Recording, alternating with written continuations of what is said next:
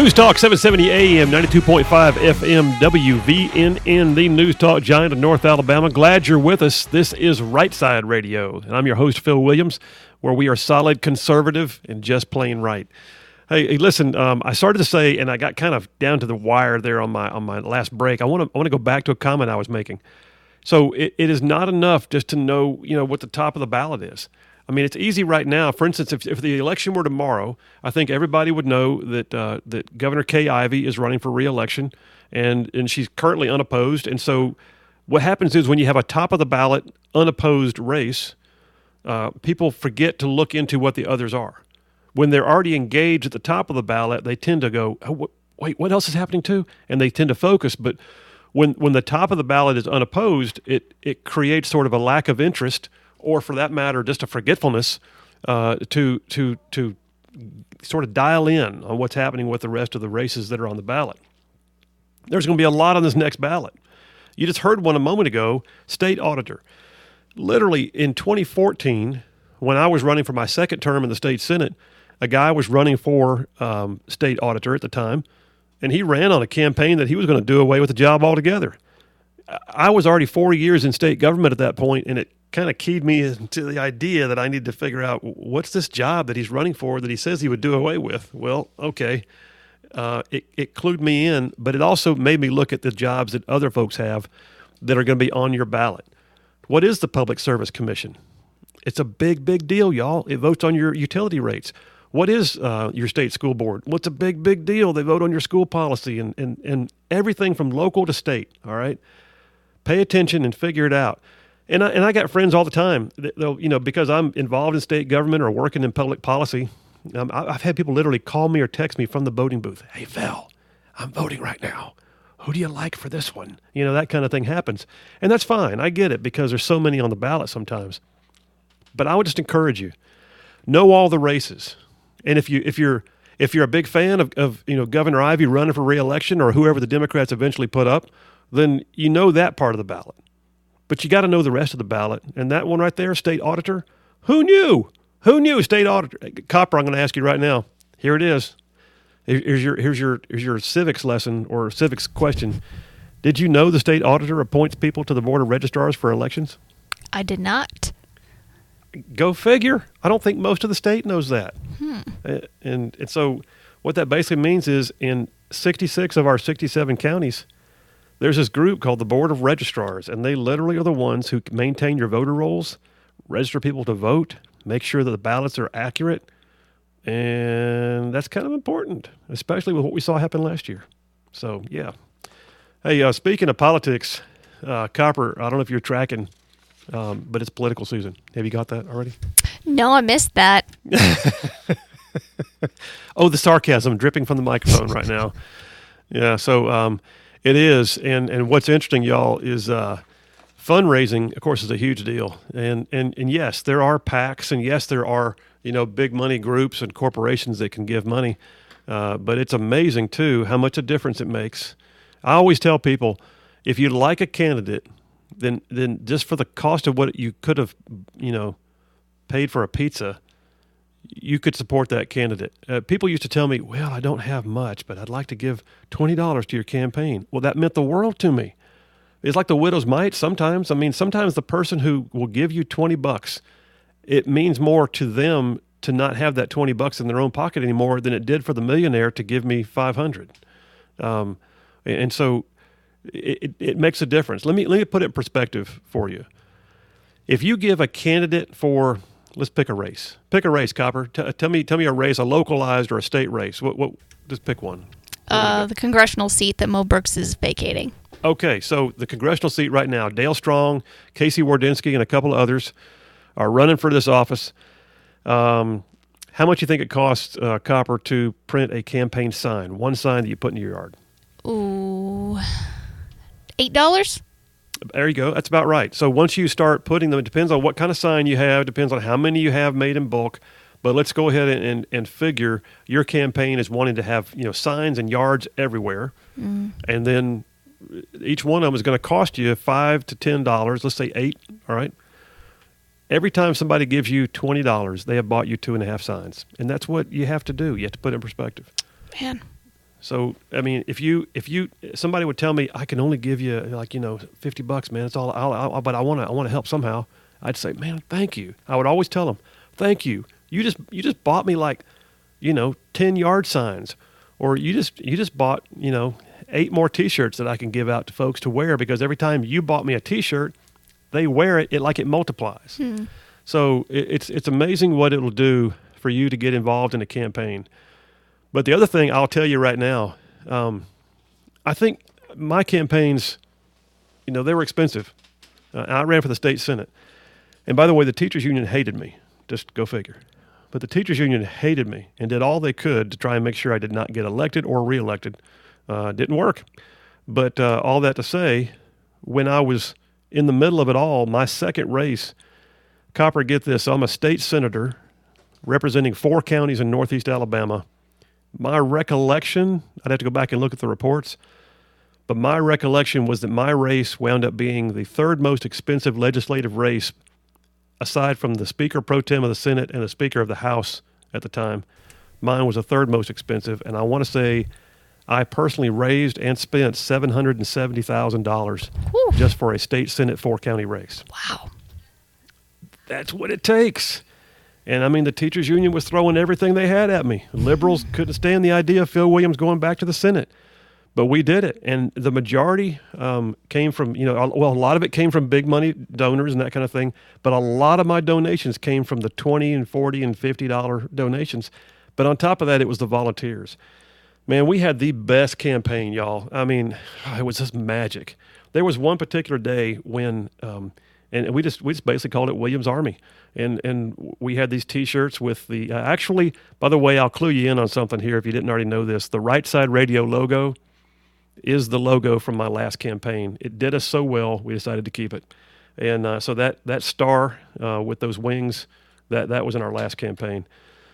All that to say, we had people wearing those T-shirts and going out door to door and showing up at festivals and manning the phones. And I could not have done it without these folks who just gave up their time because they believed enough in me and Charlene to go to Montgomery and do good things. And I can remember one particular day.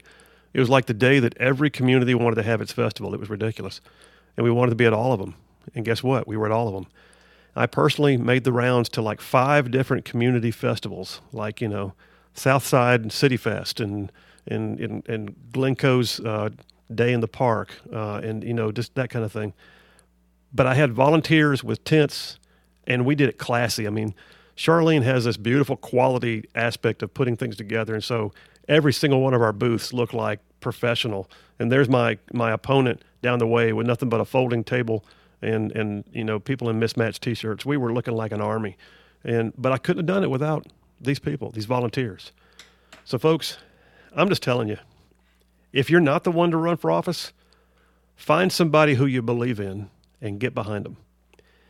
You will be a part of something that makes a difference. And by the way, I saw people who were in my first campaign who are to this day still in politics. Funny story. So the guy who came on board with no political background to help run my second campaign literally is now working in D.C. That's after working full-time for the Speaker Pro Tem, or the Majority Leader, in the State House. Just did an amazing bit of work, and John was somebody indispensable who just did magic things for our campaign. But he got bit by the bug, and he's still going. And I've seen the same thing for several others who have now run for office that were working in our campaign. So anyway, but listen to this. News, flash. Fundraising is underway. So Dale Strong right now. So we got our race right here locally, y'all. Mo Brooks, of course, is running for the U.S. Senate. So the 2 lead candidates right now for replacing him are County Commission Chairman of Madison County, Dale Strong, and then former city school superintendent and retired Army officer Casey Wardynski.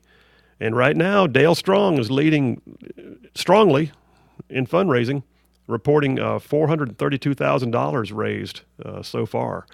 And that's a big filing.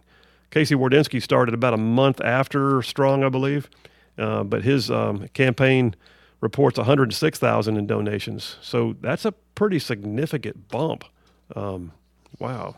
All right, we'll see how that plays out in the long term. But Dale Strong has certainly got a lot of local support and is raising money. Then you got the U.S. Senate race. What does it take money-wise to run for U.S. Senate? Well, it takes a lot of money, a whole lot of money. And Katie Britt is definitely outpacing Mo Brooks right now. And we have some others in the race. Of course, we had Linda Blanchard on the show yesterday. She's running from the Montgomery area. Jessica Taylor may be on the show with us later this week. But right now, the two lead candidates are Congressman Mo Brooks and former president of the Business Council of Alabama, Katie Britt. Katie Britt just reported breaking all records in fundraising. In her first month, she raised $2.2 million. Did you know that, Copper? No, that's quite a lot. That's significant. That's a haul. Now the question is, can she keep it up? And I will say this: she is viewed as a solid candidate, a good candidate, but she's also viewed as the establishment candidate, and she does not have the Trump endorsement. That Trump endorsement has already been given to Congressman Mo Brooks. So I don't know, Copper. What do you think? What kind of price tag do you put on a Trump endorsement? Whew, quite a lot. I mean, wouldn't you think? I would anticipate that that's worth dollar signs in essence by itself. That's my thought anyway. Yeah, I bet. And then on top of that, Mo Brooks did also get an endorsement from Club for Growth. Club for Growth is an organization. You may recall the very first day of Right Side Radio, we had the national president from D.C. of Club for Growth on the show. We were talking about scorecards for legislators.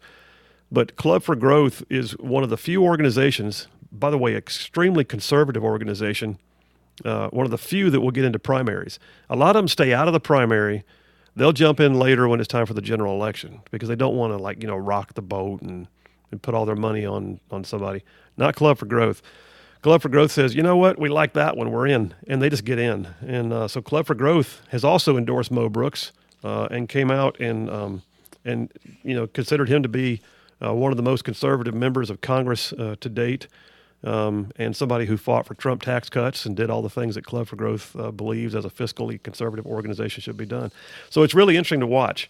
And what we're going to wind up seeing is, so Katie Britt right now has the dollar signs. There's actually an article on AL.com. Oh, yeah, AL.com. But anyway, there's an article on AL.com that says that Mo Brooks has indeed fallen behind Katie Britt. Yes, $2.2 million. That's respectable. You can't sneeze at it. You can do a lot with $2 million. Mo Brooks has over $1 million himself, but he also has Trump's endorsement, and he also has the endorsement of Club for Growth. So lots more to come. All I'm saying to you guys is money is a huge part of elections, but it's not everything. So do not look at this and say, well, that person has more money. The first time I ran for office, I was well outspent, by a long shot, by the longtime Democrat incumbent. And my race just got out there and worked our tails off, knocked on hundreds and hundreds and hundreds of doors. Literally, we're everywhere, putting on what I would call a classy, positive campaign that portrayed, a reason why there should be change, and we won, and we won handily. And then on top of that, we went back and won again. 2018 decided not to go for a third term. I believe in term limits. But all that to say, folks, pick your candidate. Pay attention to what's going on in the races, and then go for it. Maybe you want to run. Maybe you want to run for dog catcher. I don't care. But we got to have good people do it. Good, solid, conservative, godly people have got to get in office. And then on top of that, if it's not you to run, maybe it's you to support. Maybe it's you to knock on a door. Maybe it's you to put up a sign. Do not sit idly by, because if you do, you're stuck with what happens, and you will have no say. This is your right to have a say. Hey, listen, we got plenty more where that came from. We're going to come back top of the hour in a few minutes, talk to Matt Clark from the Alabama Center for Law and Liberty. I got lots of stuff on why are guns and ammo so scarce right now. We're going to talk about it. Phil Williams, Right Side Radio, solid, conservative, just plain right.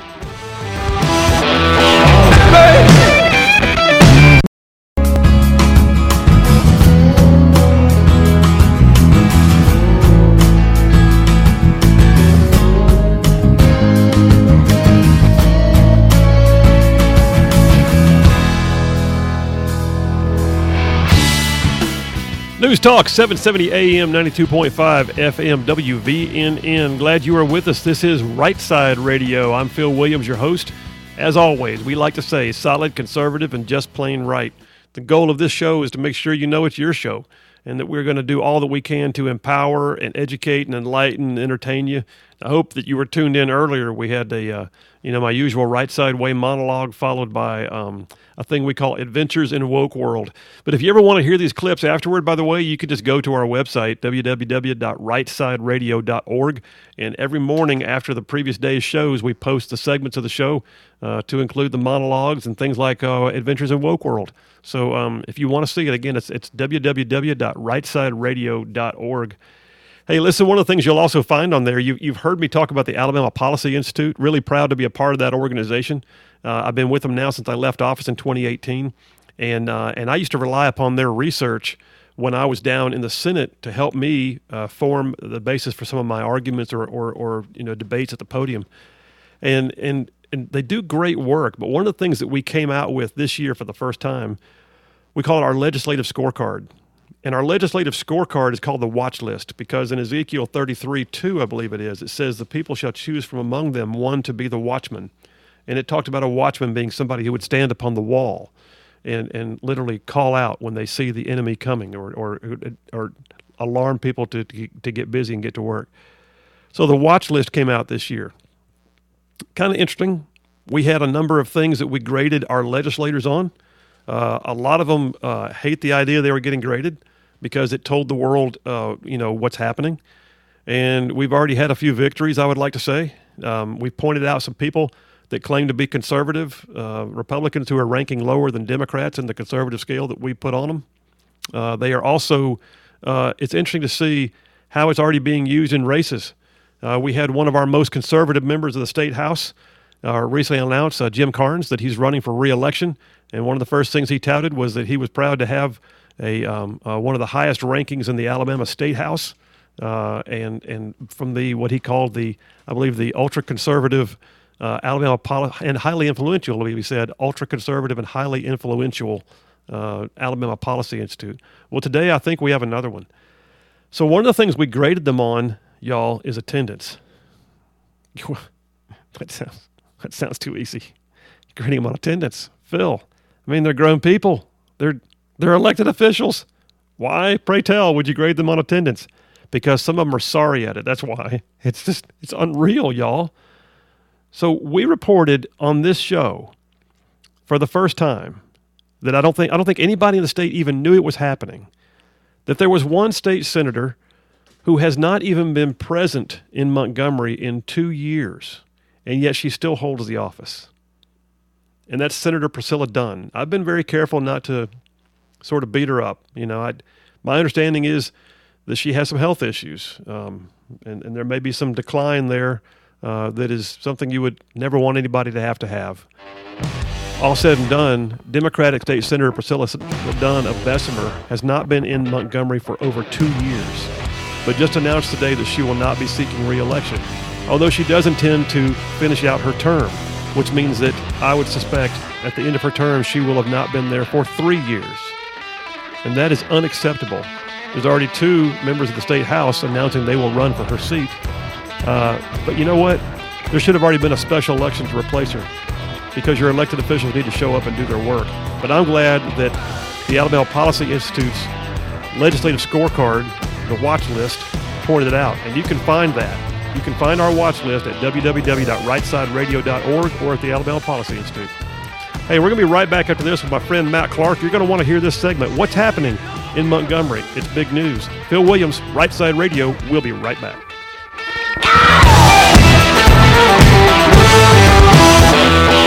Hey!